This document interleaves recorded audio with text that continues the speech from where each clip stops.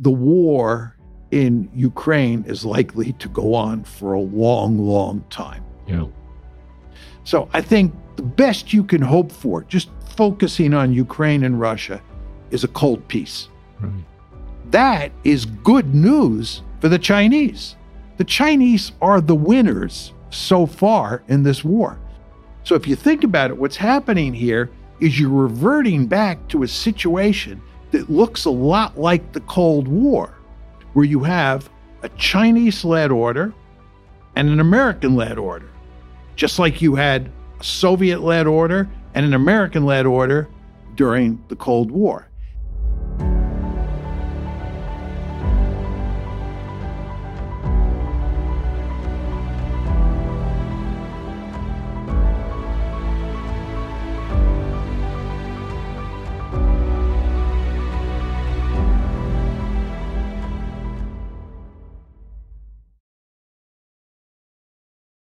Hi, friends and fellows. Welcome to this special series of conversations involving personalities coming from a number of campuses, including Stanford University. The purpose of this series is really to unleash thought-provoking ideas that I think would be of tremendous value to you.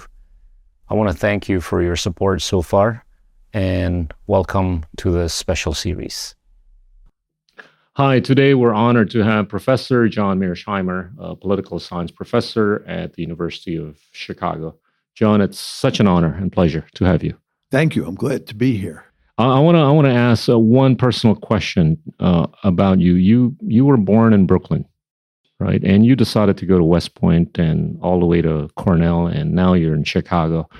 What hooked you to political science?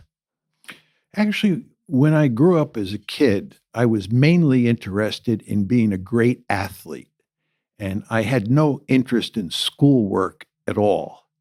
And when I went to West Point, I was a terrible student up until my junior year when I took a course in international relations. It was a mandatory course. And for some reason, I loved it. It was something that really attracted me. And I decided that in my senior year, I would take a number of international relations courses, which I did. And then I decided in my senior year at West Point that I was going to get a PhD at some point in political science with a focus on international relations, just because I loved it.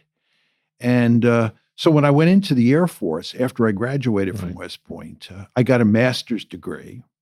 And then after my 5-year commitment in the Air Force, I left the military and I went to Cornell to get a PhD. And all along the way, I really loved the study of international politics. I loved being a scholar. I loved being an intellectual. I loved wrestling with big ideas and coming up with theories. And the system, fortunately, rewarded me all along the way. I think that the professors I dealt with when I was young appreciated the fact that I was good at doing social science and that I loved it. And they supported me in all sorts of ways. And it worked out for me. I consider myself to be a very lucky person. My good friend Steve Walt, who's also been very successful, he and I often say that we both won the lottery in the sense that, we've ended up with really terrific careers. And I would just add to this, I'm 75 years old today. And many people who are 75 years old are thinking about retiring or slowing down. But that would not be true of me. I like to behave like I'm 28 years old, not 75 years old. And I hope that I can continue writing until the day they throw me in the ground. Yeah. You have articulated in political science the notion of realism. And that seems to be based on what you have seen, not only throughout, your 75 years of history personally, but based on the history of the world, right? And explain that. What does realism mean in political science terms? Realism is a theory that basically says that what states are principally concerned about is the balance of power. And here we're talking mainly about great powers.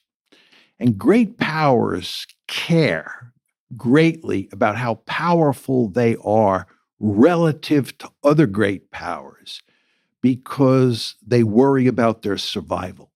If you're weak in the international system, other great powers or great powers in general will take advantage of you.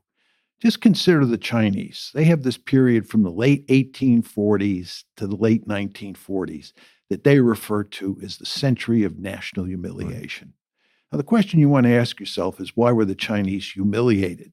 They were humiliated for one very simple reason. They were weak, and therefore the European great powers, the United States and Japan, took advantage of them. Another example that highlights this: the Russians, after the Soviet Union fell apart, were adamantly opposed to NATO expansion. Right. They made it very clear from the beginning that NATO expansion was a threat to Russia. Nevertheless, the United States pushed forward NATO expansion in 1999. That was the first tranche. Right. 2004, that was the second tranche. And then in 2008, NATO said that Ukraine and Georgia would become part of NATO. Yep. What was going on here? What was going on was that Russia was very weak.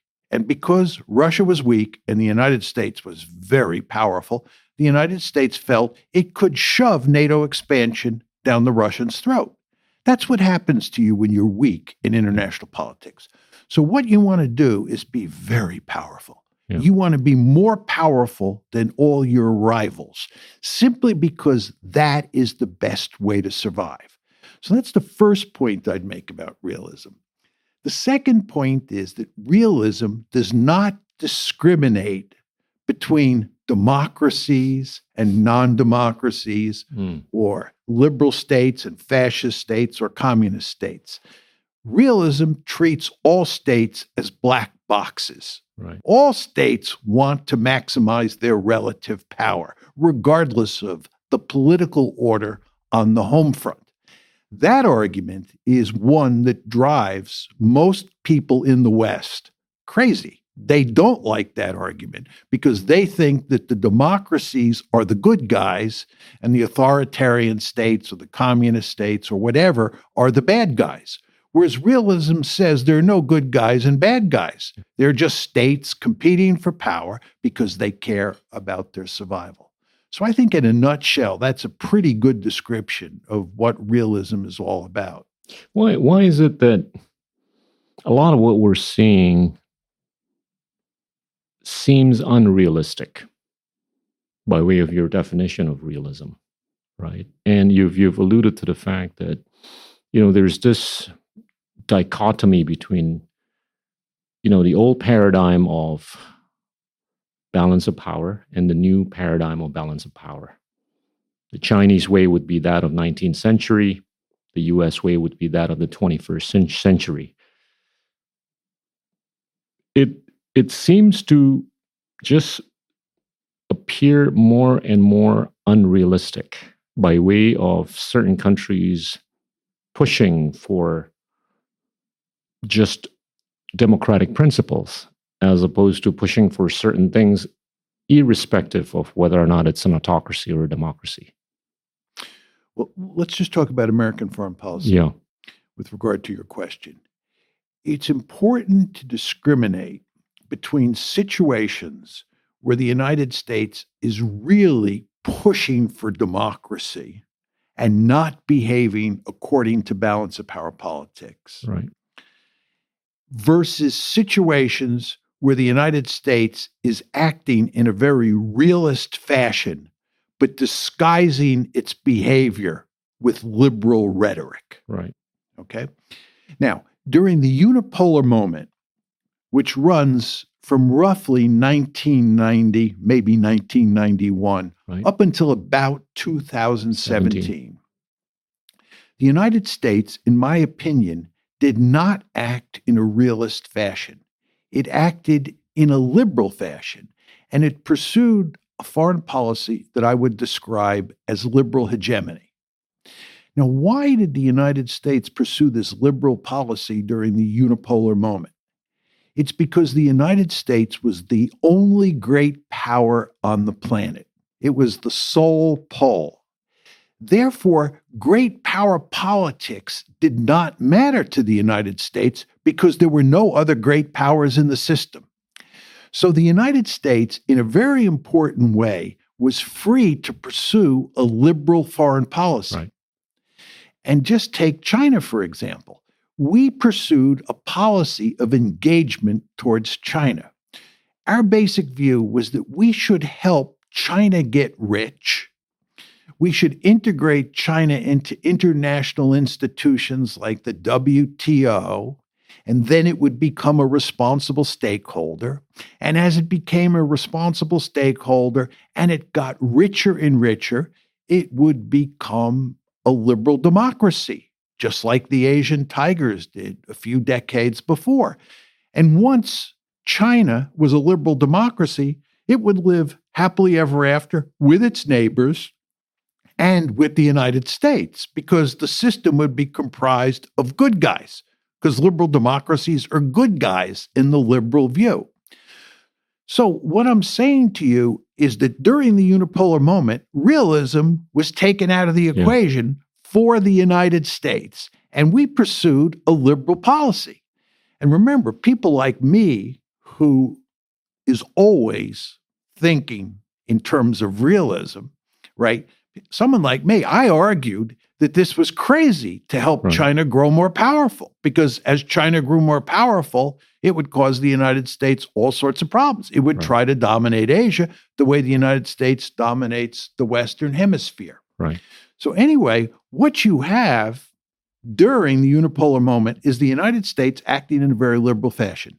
Then starting in about 2017, 2018, the United States understands that they have a problem. Yeah. And they adopt a containment policy, if not a rollback policy against China.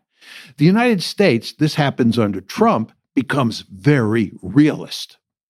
Then Trump is defeated, Joe Biden comes to power, and Joe Biden, who had been a big supporter of engagement, now pursues realpolitik behavior towards China.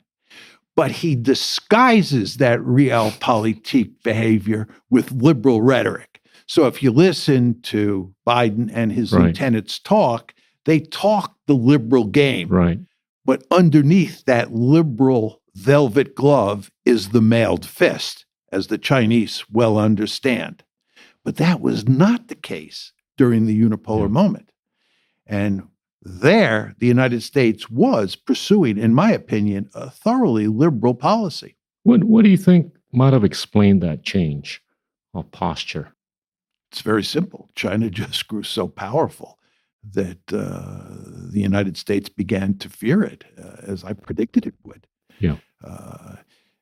I mean, many people would say that the Chinese acted in very aggressive ways, that it's the Chinese fault for sort of violating Deng Xiaoping's basic axiom that you should lie low and, don't provoke. I don't think that the Chinese were especially provocative. Yeah. I think what happened is that the Americans began to understand that China was growing bigger and bigger, and they were spending more money on defense. Right. And as soon as that begins to happen, the Americans think that the Chinese are a real threat and that threat has to be contained. And of course, what that does is, as the United States becomes more aggressive towards China, China becomes more aggressive towards the United States, which becomes more aggressive toward China, and on and on. Right. And that's what you see happening now. You have this ratcheting up of the security competition. You're sort of going up the escalation ladder. And in my opinion, that was inevitable once China's economic growth began to appear to be very impressive to the United States.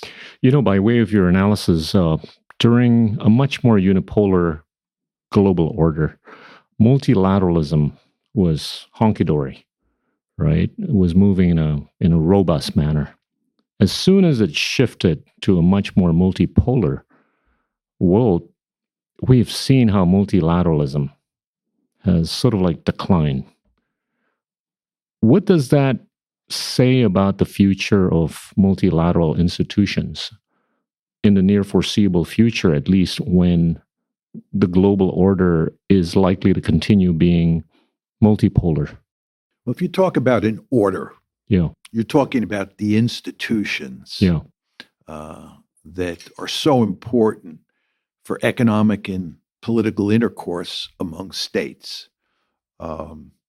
And during the unipolar moment, the United States was in charge of the order. And that's a way of saying the United States wrote the rules and enforced the rules. And everybody else obeyed the rules. And judges the rules too. Pardon?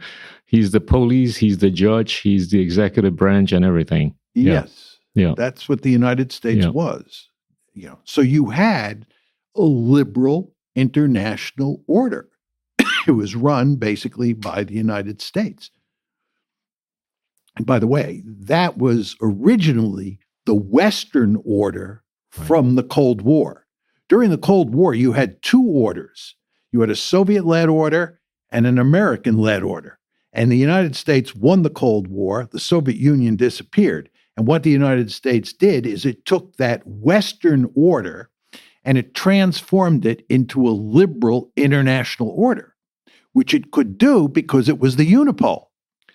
But once you move into a multipolar world where you have two other great powers, China and Russia, and China is a peer competitor to the United States. Russia's not. Russia's the weakest of those three great powers. Right.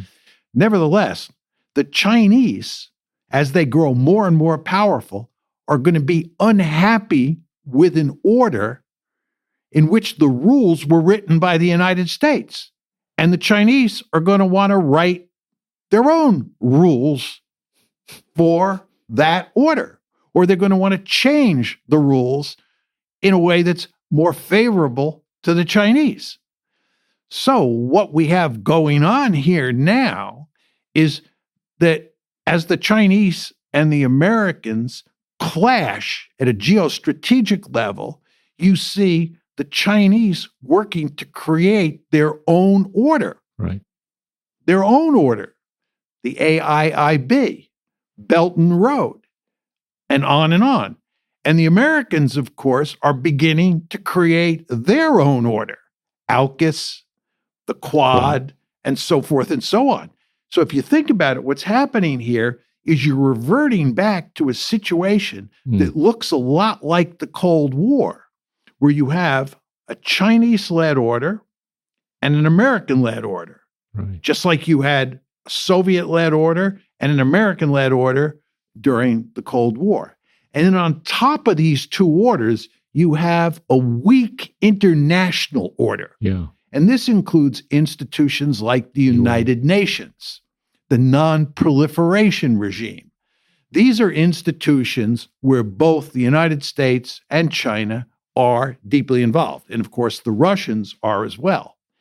So we've left the liberal international order in the dust. There's no liberal international order anymore. What we have are two emerging regional orders, right? And on top of that, an increasingly thin international order. You've alluded earlier to the United States' strategic core interest being in three locations, right? The Western Hemisphere, Northeast Asia, and the Middle East / the Gulf. Is that likely to change, or is that likely to stay on as is? Well, I would add one other region, which is Europe. So it would be Europe, East Asia, and the Middle Gulf, East, the Gulf, yeah. And of course, the Western Hemisphere. Yeah. There's no question that the Western Hemisphere is the most important of all the regions on the planet to the United States. But because we are a regional hegemon, we face no threats in the Western Hemisphere. We are Godzilla in the Western Hemisphere. It's those other three regions that matter. I think that for as far as the eye can see, East Asia and Europe will remain of enormous importance. With regard to the Persian Gulf matters not because there are great powers there. There are great powers in Europe and in Asia, but there are no great powers in the Gulf. The Gulf matters because of oil.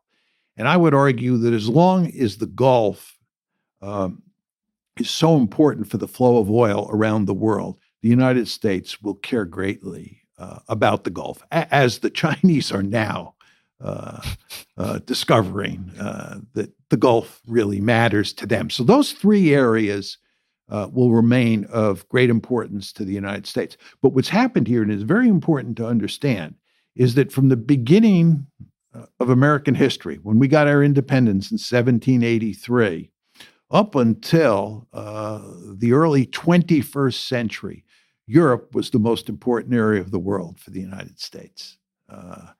And a fundamental shift has taken place. And for the first time in our history, East Asia, or Asia more generally, is more important strategically than Europe is. Okay. Would you be in a position to revise that as to include Southeast Asia?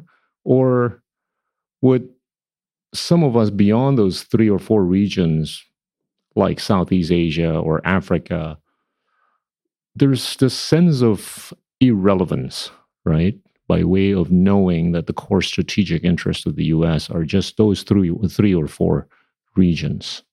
Well, during the Cold War, we used to argue, and here in the United States, that it was Northeast Asia that mattered. It was Japan and South Korea. And one of the arguments against the Vietnam War here in the United States is that Vietnam is of little strategic importance to the United States. And indeed, more generally, Southeast Asia is of little strategic importance to the United States. What matters is Northeast Asia. Now, why was that the case? It's because the principal threat was the Soviet Union. And the Soviet Union was not a threat in Southeast Asia. It was a threat in Northeast Asia because, as you know, the Soviet Union extends into Northeast Asia. In fact, it shares a border with North Korea. Okay, so we cared about Northeast Asia, not Southeast Asia. What's happened today is the threat is no longer the threat in Asia is not Russia. The threat in Asia is China. And once China becomes the threat, Southeast Asia is just as important as Northeast Asia. So now the United States cares about East Asia to include Northeast Asia and Southeast Asia. To the extent I think Southeast Asians feel that the United States is not paying them enough attention, I think that's largely due to the fact that the United States has gotten bogged down in Europe in the Ukraine war and hasn't had enough bandwidth to employ in East Asia. But I think once the United States begins to focus laser-like on East Asia and focus much less on Ukraine, which I believe will invariably happen at some point in the distant future, the United States will pay great attention to Southeast Asia, and it will pay great attention to Northeast Asia, because now all of East Asia matters. I'm going to pivot to the topic of Ukraine. What made you so prescient about what was going to unfold in Ukraine? I mean, you started talking about this 7 or 8 years ago. That's the first part of the question. The second part is, to the extent that you were so prescient in painting the future of Ukraine 7 or 8 years ago, how is it that people in Washington were not listening or paying attention to the stuff that you were saying? I believe, as a good realist, that if you take a military alliance like NATO, that was a mortal foe of the Soviet Union during the Cold War, and you take that alliance after the Cold War ends, and you move it up to Russia's borders, that the Russians are going to view this as an existential threat. That's just good old-fashioned realist logic. Here in the West, in the United States, we have the Monroe Doctrine. We do not want any other great powers in the Western Hemisphere. That's what the Monroe Doctrine says. Great powers cannot form military alliances with countries in the Western Hemisphere, and they can certainly not move military forces into the Western Hemisphere. This is why we had the Cuban Missile Crisis. Right. The same basic logic applies to the Russians. The Russians are thinking like hard-headed realists. They see this alliance, which was once a mortal foe, moving closer and closer and closer. The Russians make it unequivocally clear after April 2008, when we say that we are going to incorporate Ukraine into NATO, that we are going to incorporate Ukraine into the EU, that we are going to foster an orange revolution in Ukraine and make Ukraine a pro-Western liberal democracy, that this is categorically unacceptable. This is what the Russians say. Right. It makes perfect sense to me. Therefore, I think what the United States should do, or should have done, was backed off. Because the problem is that if the United States persists, what the Russians will do is they'll wreck Ukraine. And the Russians make it unequivocally clear that they will wreck Ukraine. Do the United States policymakers listen to them? In the Bush administration, in the Obama administration, in the Trump administration, in the Biden administration? No, they ignore them. And they continue to push and push and push. And in 2014, February 2014, the crisis breaks out. This is when the Russians take Crimea, and you have the start of a civil war in the Donbass region of Ukraine. And then, of course, on February 24th of 2022, 8 years later, you have a huge war that's now going on. And from my point of view, it was perfectly obvious that this was going to happen after we announced in April 2008 that Ukraine would become part of NATO. And there was just all sorts of evidence available to American policymakers that should have made them hesitate. And certainly after 2014, American policymakers should have backed off, but instead we doubled down. And Joe Biden, it's important to emphasize, has always been especially hawkish on Ukraine. He handled the Ukraine portfolio in the Obama administration, and he was a super hawk on Ukraine. So when he becomes president in January of 2021, what he does is double down. And the end result is that we have this war. Now, you asked the question, why didn't American policymakers listen to me or listen to the Russians and listen to all those other people? Right. It's not just me. You want to understand that April 2008 at Bucharest, both Angela Merkel and Nicolas Sarkozy, the German and French leaders, respectively. Recipe for disaster. Yep. Yeah. Angela Merkel has recently said, this is amazing, she has recently said that the reason she was opposed to what happened at Bucharest in April 2008 is because she understood that Putin would see our claim that Ukraine would become part of NATO as a declaration of war. Just think about that. Wow. Merkel said that. So it's not just John Mearsheimer. It was Angela Merkel, Nicolas Sarkozy. Back in the 1990s, it was people like George Kennan. It was Bill Perry, who was the Secretary of Defense. It was General Shali Shakvili, who was the chairman of the Joint Chiefs of Staff. Right. All sorts of people warned that if we expanded NATO too far eastward, this would blow up in our face. And of course, the end result is that Ukraine would be wrecked. It would be turned into a dysfunctional rub state. But we refused to believe that this was a problem. And you ask me why. I think there are two reasons.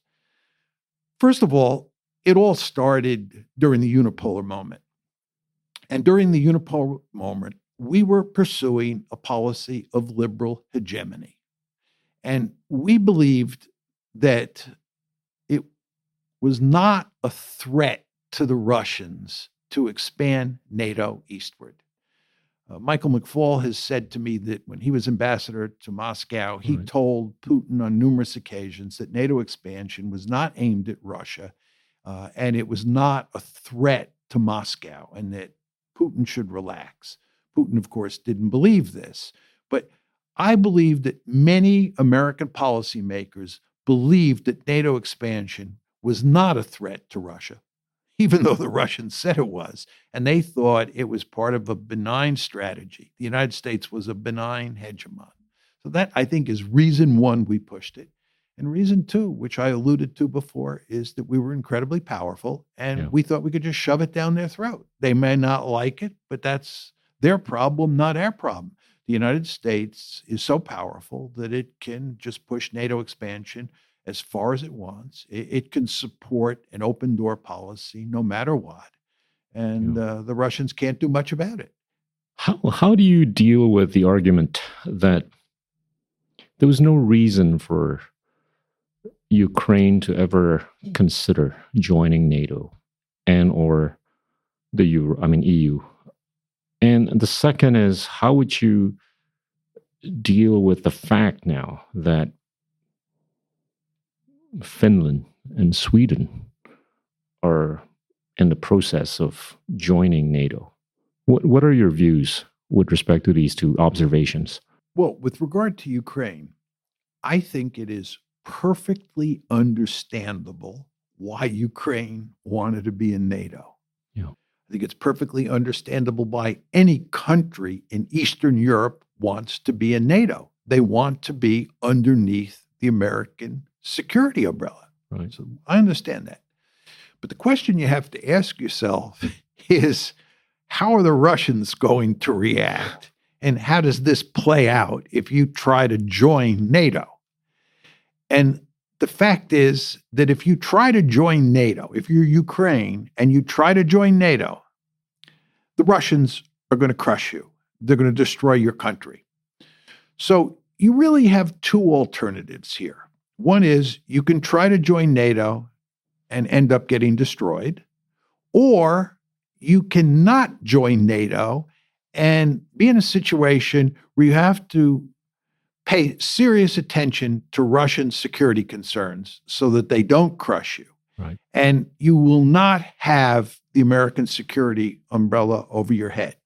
This is not an ideal situation, the second scenario. But in my humble opinion, it is infinitely preferable to being destroyed. So I think it would have made much more sense for Ukraine to remain a neutral state and to pay homage to Russian security concerns and to not provoke the Russian bear. Again, this is not an ideal situation, but international politics is all about choosing among bad alternatives, and that's the least bad alternative. And if you look at what is happening to Ukraine today, it's horrific. It's absolutely terrible. Right? So that would be my answer or my observation. On the second part, where Finland and Sweden have considered joining NATO, which is a little different from how things would have been before February 2022, right?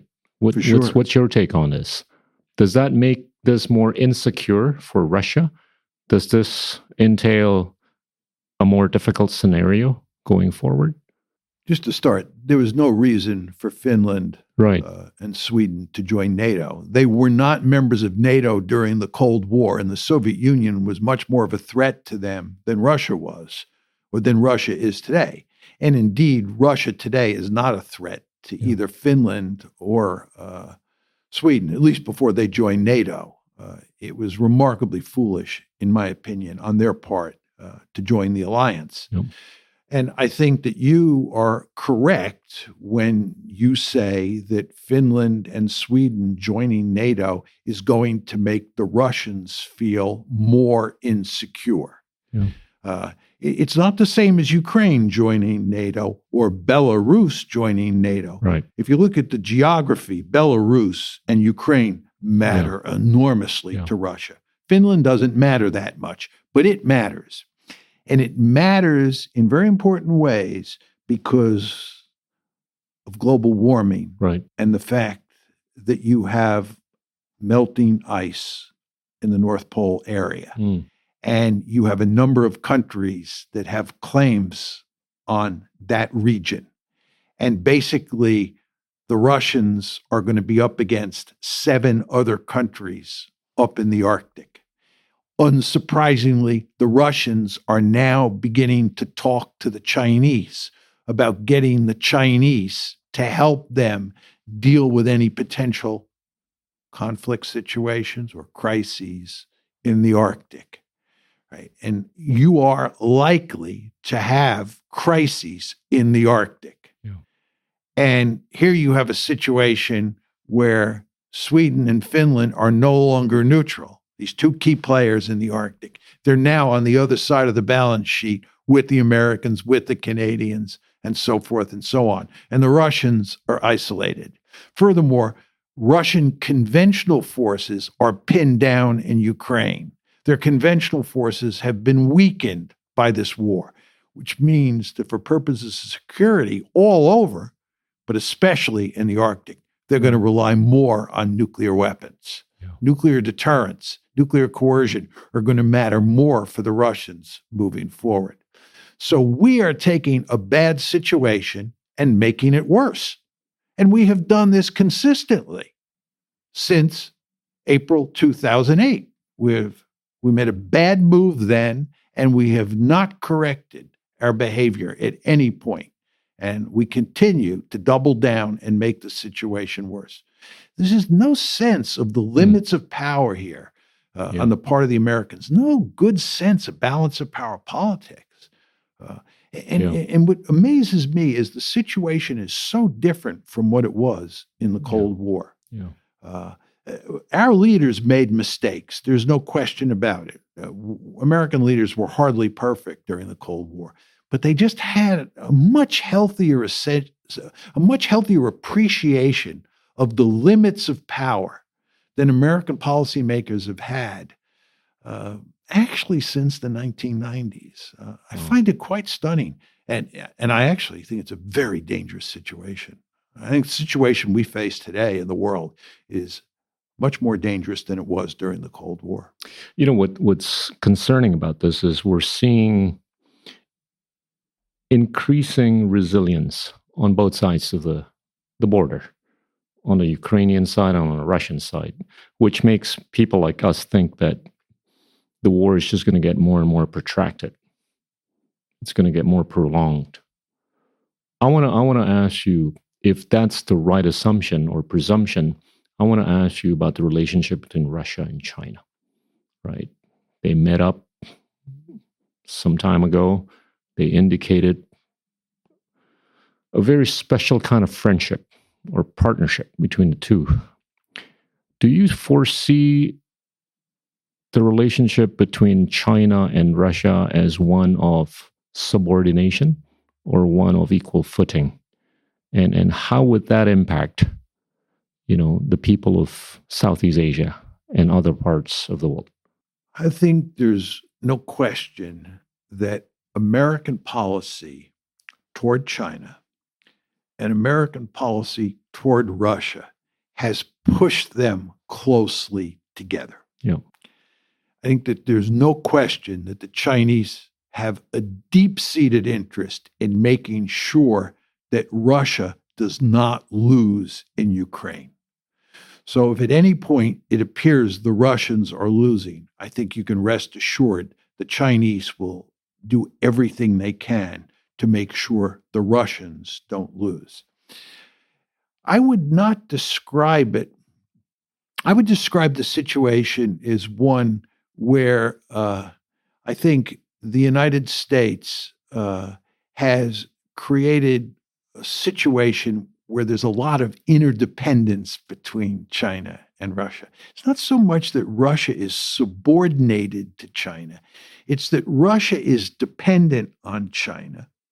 And in a very important way, China is dependent on Russia.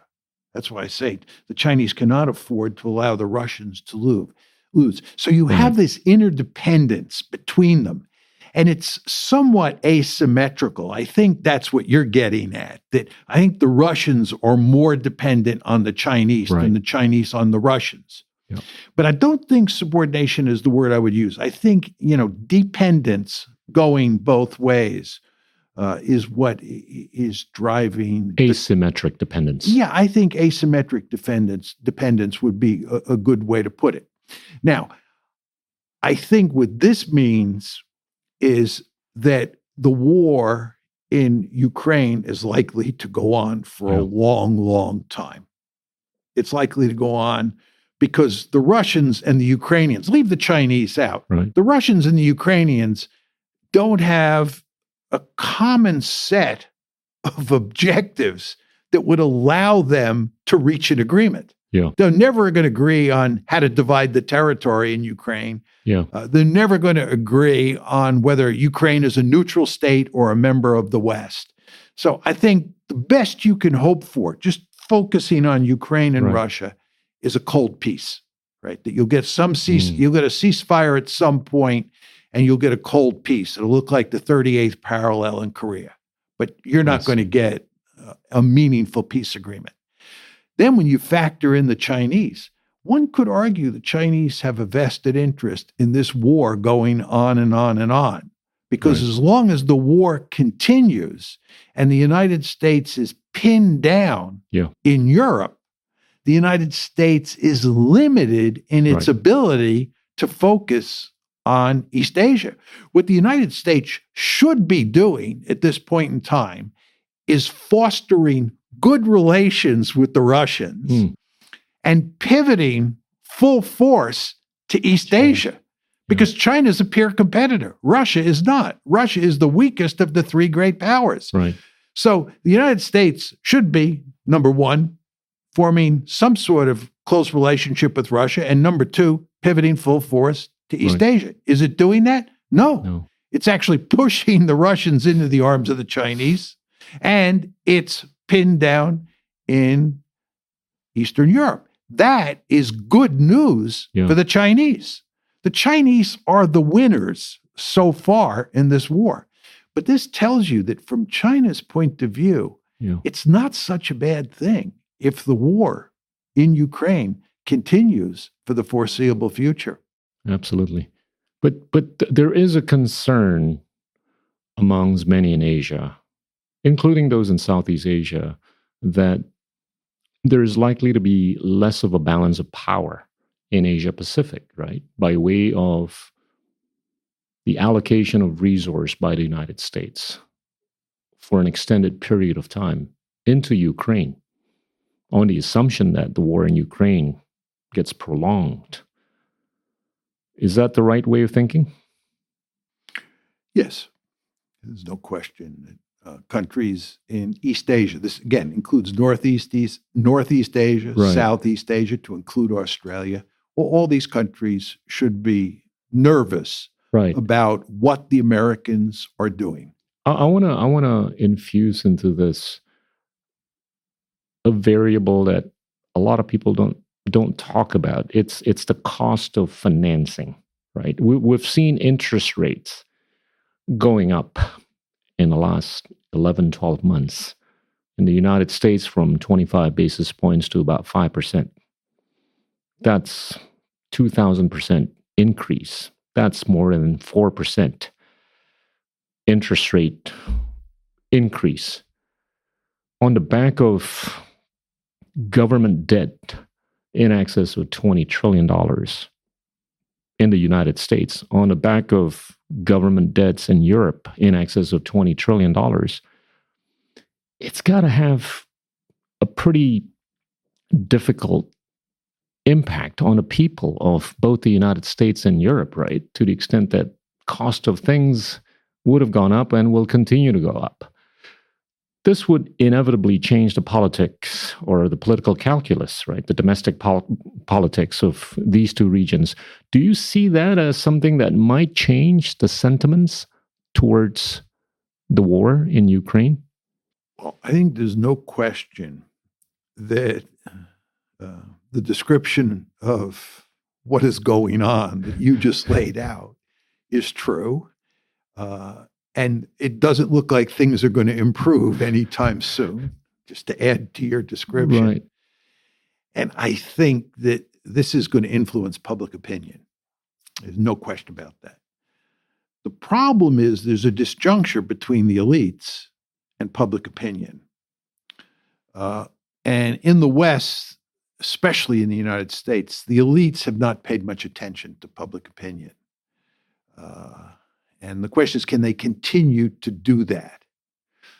I've been following this whole question of whether or not the Ukrainians will launch a major offensive this spring against the Russians. And it's very clear that what the Americans are thinking is that if Ukraine launches an offensive this spring, given the weaponry we've given the Ukrainians, they will not defeat the Russians decisively, but they will deliver a really serious blow to Russia. That will lead the Russians to the negotiating table. The Americans will put pressure on the Ukrainians to go to the negotiating table. And remember, the Americans have a lot of leverage over Ukraine because we're bankrolling them and providing them with weapons. Right. We'll get both sides to the negotiating table. We'll reach a deal. We'll shut down the Ukraine war, right? That will alleviate a lot of the economic problems and political problems that you were describing, right? And it will allow the United States to focus on China. This is a pipe dream.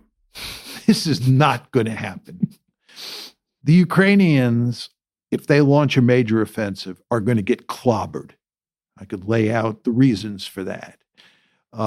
And even if I'm wrong and the Ukrainians gain substantial territory against the Russians are not going to roll over and play dead. They're going to fight back.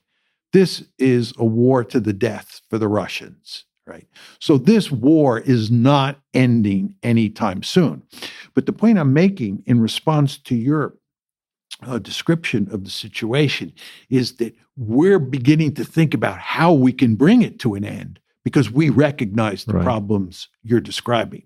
But what I'm saying is we don't understand just how much trouble we're in.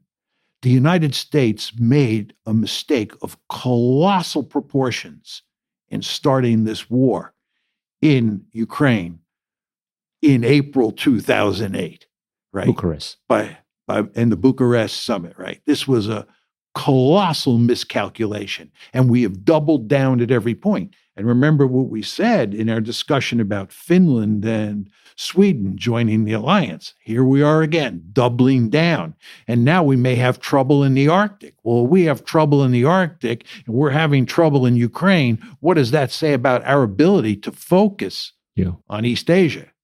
Right? So the United States has gotten itself into one heap of a lot of trouble, and it's now looking for ways out. And my view is there is no way out. I want to switch to Asia, but the last question on Ukraine, what's the possibility of this going tactically nuclear? I think that the only likely scenario where nuclear weapons are used is where the Russians are losing. In other words, let's assume that the Ukrainians launch an offensive this spring, and they inflict a massive defeat on the Russian army. And it looks like they're going to end up reconquering Crimea and, in effect, destroying the Russian army in Ukraine. I think once it begins to look like that is happening, the Russians will think about turning to nuclear weapons. And I would bet a good sum of money they will use nuclear weapons to rescue the situation. And the good news is I don't think that scenario is at all likely, because I don't believe the Ukrainians have the capability to deliver a decisive defeat on Russian forces inside of Ukraine. As I've said on a number of occasions, there's a real paradox here. Right. And the paradox is that America's policy, or the West's policy in Ukraine, is to basically knock Russia out of the ranks of the great powers. Our goal is, number one, to defeat the Russian army inside of Ukraine. Number two, to cripple its economy with devastating sanctions. Number three, to effect regime change. And number four, put Putin on trial. Now, if we were to come close to accomplishing those goals, right, the Russians would almost certainly turn to nuclear weapons. All of this is to say that there's a perverse paradox here, which is that the more likely we are to succeed in our policy goals, the more likely it is that the Russians will use nuclear weapons. So we should hope that the Ukrainians don't defeat the Russians decisively in Ukraine. But as I said to you, I don't believe that's going to happen. Let's switch to Asia. I'm still puzzled by the fact that your thinking just seems logical to a lot of us in Southeast Asia, but I'm puzzled by the fact that the policies of the United States do not reflect upon your thinking to the extent I think there should be, And now in Asia, you've expressed your views about Taiwan. You've expressed your views about the South China Sea. Which do you think is a higher risk scenario between the two? Very hard to say. I mean, there's also the East China Sea. Right, Senkaku. Yeah. Senkaku or Diao Islands, which the Chinese care about greatly. I mean, you can easily hypothesize a conflict breaking out there. Right. I think Taiwan is the issue that we talk about the most because it's so obvious why that is a dangerous flashpoint. For China, Taiwan is important, not simply for strategic reasons, but it's important because it's sacred territory. This is nationalism. I have never met a single Chinese person in my entire life who wasn't deeply committed, and I'm choosing my words carefully here, deeply committed to getting Taiwan back. And they view the West, especially the United States, as the principal obstacle to that happening. And of course, as the strategic competition between the United States and China heats up, it becomes more important than ever for the United States to keep Taiwan as a close ally. So the United States is now, and for the foreseeable future, will be tightening its relations with Taiwan. This drives the Chinese crazy, which is understandable because they view Taiwan as Chinese territory. We view it as a great strategic asset that we have to keep on our side of the ledger.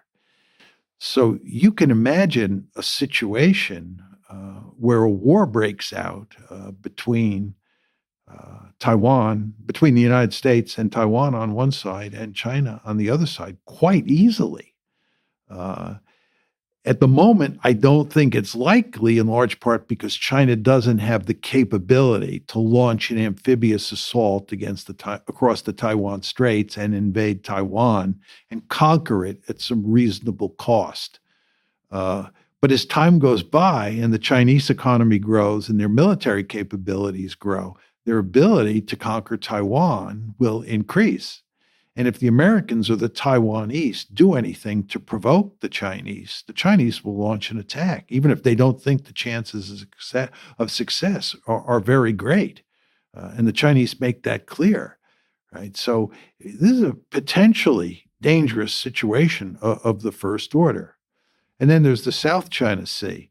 The Chinese are actually militarizing islands in the South China Sea.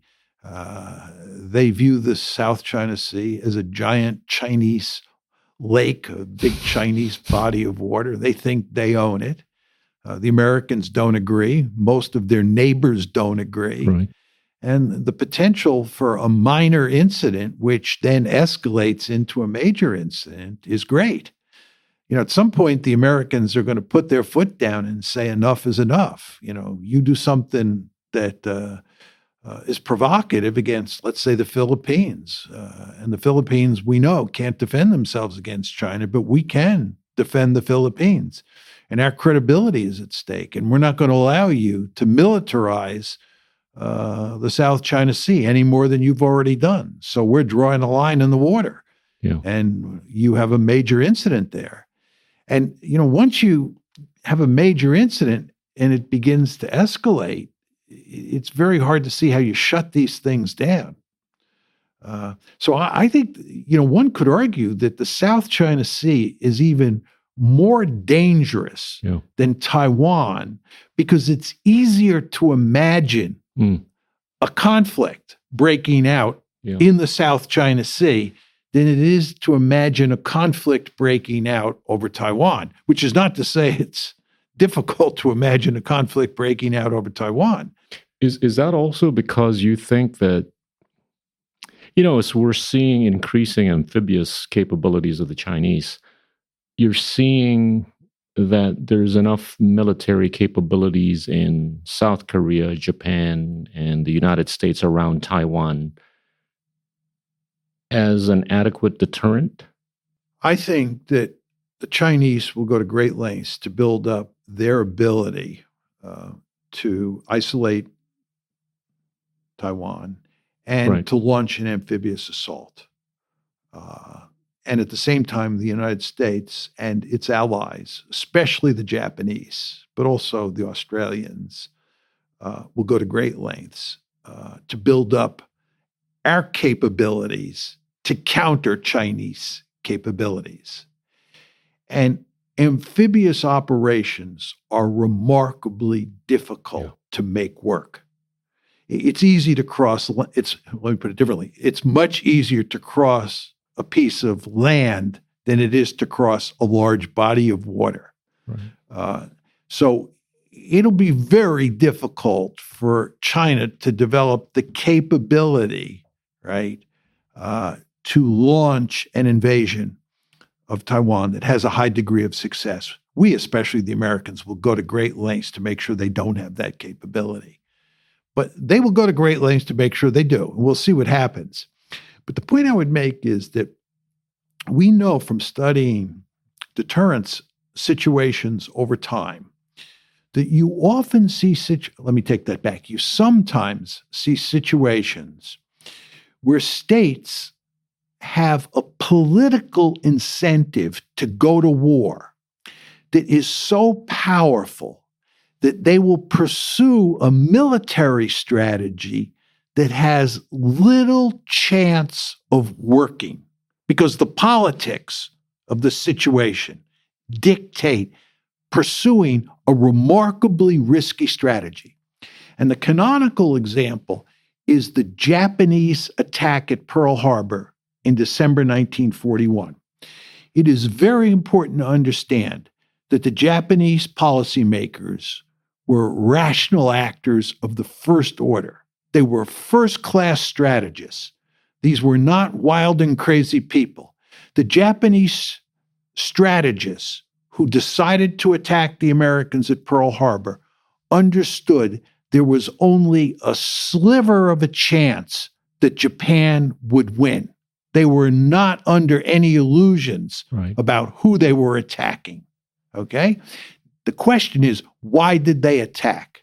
Why did a country that had 1/10 the gross national product of the United States attack the United States? In fact, they didn't want to attack the United States. They were trying everything they could to avoid an attack, but they attacked. And the question is why? And the answer is the politics. And the fact is, the United States was strangling the Japanese economy. We had cut off scrap iron exports to Japan in 1940, and we'd cut off oil in 1941. And the Japanese were being strangled.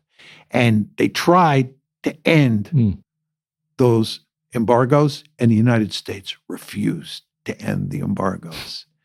They were doing everything they could to avoid war. But in the end, they thought that their survival was at stake, and they had no choice. So even though there was only a small chance, a sliver of a chance, they would win militarily, they attacked. So when you fast forward to the present situation involving Taiwan, you can imagine situations, for example, where the Taiwanese government declares independence, knowing the Americans will protect them. And the Chinese say, this is unacceptable. We may suffer enormous costs. We may even lose in the short term. But this is unacceptable, and we are launching the boats. So you see, it's not just military calculations. It's also the political calculations that matter in a deterrence situation. And you have these cases from the past. I could point to other cases as well, where states pursue highly risky military strategies. So we, the United States, have to be extremely careful that we don't put the Chinese in a situation where they feel that despite the military balance, they have no choice but to attack Taiwan or to attack the Senkaku/Diaoyu Islands. I got two more questions. I know you got to go, but with what's going to happen next year politically in the United States, do you see prospects of things changing with respect to both Ukraine and Taiwan from a posture standpoint? I believe that if things change with regard to Ukraine and with regard to Taiwan, it will not be because of American politics. Okay. I think it will be because of events involving those two wars.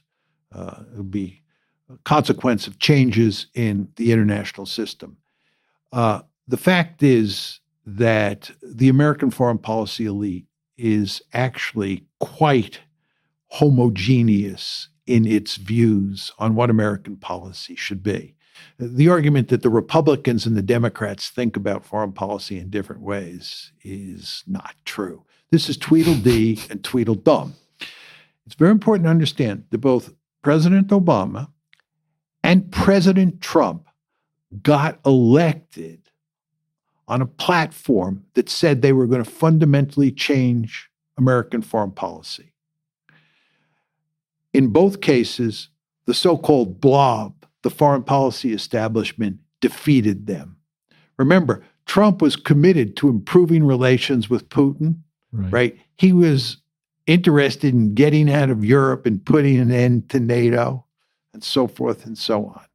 None of that happened. And the reason is the blob, the foreign policy establishment, is so powerful. So even if Trump gets reelected in 2024, he's not going to be able to change things very much at all. American policy is set in stone at this point. And of course, Obama admitted in an exit interview he gave to the Atlantic magazine in 2000, I believe it was 2009, as he was leaving the White House, that the blob had defeated him. And so I don't think that domestic politics will matter. I might be wrong. Going back to your description of the economic consequences of these various policies and how the United States spends like a drunken sailor, it may lead to a situation where there is domestic unrest. I think, by the way, just to add one point to this, I think where you're likely to see domestic unrest matter is in Europe. It's more likely. Yeah. Less likely in the United States. Yeah. But you see things moving more to the right, right? Over time in Europe? Yeah. Yeah. I just see a lot more dissatisfaction. Yeah. And one could argue that people on the left, Mm. right, that represent workers will be as dissatisfied as the populist right. Right. So you could see, widespread support for changing our policy. By the way, just to go back to this spring offensive Right. that the United States is trumpeting as a way of delivering a powerful message to the Russians that they should come to the negotiating table and we should put an end to this war. You want to think about what the consequences will be if the Ukrainians lose.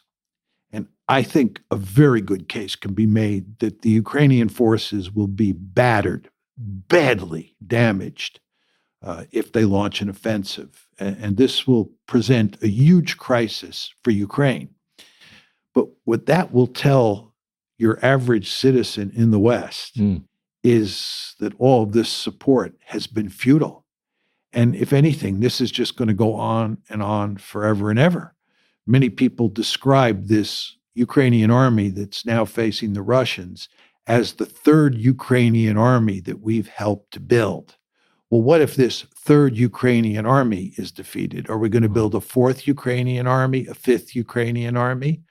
Are you going to spend all those dollars or euros on bankrolling the Ukrainians when you have Americans and Europeans who are paying electricity bills that they can't afford, and so forth and so on? So it may be the case that the domestic politics matters a lot more than I said before. Well, the Chinese are laughing to the bank, right, by way of whatever we're seeing. This is my last question. You're very popular in China, right? Is that because they think your theory is right, or because they know people are not listening to your theory? It's an interesting question. I started going to China in the very early 2000s when the tragedy of Great Power Politics was first published. Right.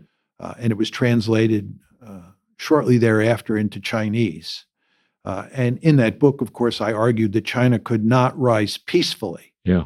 And I was actually surprised that the Chinese invited me. And then when I went to China, that I was treated like a rock star. But my explanation goes like this. First of all, I think the Chinese are very theoretical. The Chinese like IR theory. It's really quite interesting. I've had just many conversations with Chinese students, of course, Chinese faculty members and policymakers about sort of basic realist theory, how it works, and so forth and so on.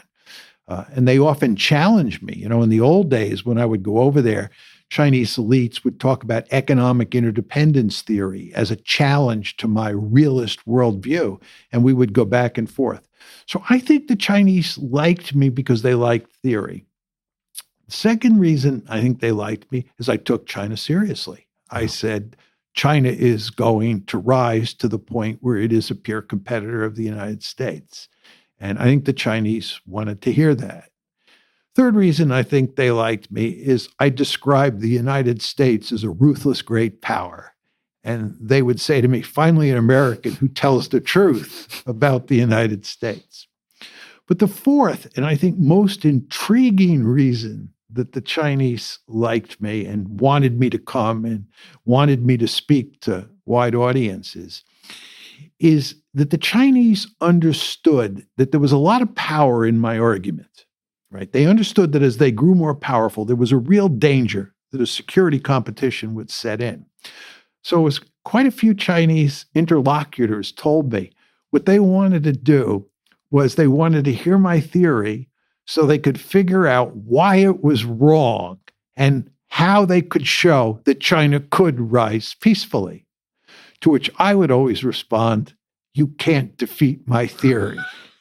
China and the United States are doomed to have an intense security competition if China continues to rise peacefully. But for a long time, I would say up until about 2018, They refused to believe that, most of my interlocutors. They thought that, the deterioration of U.S.-China relations after President Trump moved into the White House was an aberration. And then when Biden came in, I think a lot of people thought we'd go back to the old days, the days of the unipolar moment. But I always told them that was not going to happen, right? There's just no way, right? It happened. Yeah. Well, look, from China's point of view, it makes eminently good sense to dominate Asia. From China's point of view, it makes eminently good sense to push the Americans out of Asia, to have their own Monroe Doctrine. If I were the national security advisor in Beijing, I would tell Xi Jinping, we got to work overtime to figure out how to establish hegemony in Asia, because it is clearly the best way to survive in the international system. We have to imitate the Americans. We got to get them out of here, okay? So from the Chinese point of view, that makes sense. But from the American point of view, and certainly from the point of view of China's neighbors, it does not make good sense to have China as a regional hegemon. So almost all the neighbors, not all of them, but almost all the neighbors and the Americans are going to push back, and they're going to try to contain China. And that makes eminently good sense for the Americans and China's neighbors, just like it makes eminently good sense for China to try to dominate Asia. But the end result of all these actors pursuing what is the strategically rational policy is that you end up in this intense security competition where, as we discussed before, there is a serious possibility of war. Right. And to put out the bottom line very clearly, this is the tragedy of great power politics. Yeah. Wow. Thank you so much, John. It was my pleasure. For your time. Glad to do it. Yes. That was Professor John Mearsheimer at the University of Chicago. Thank you. Inilah Endgame.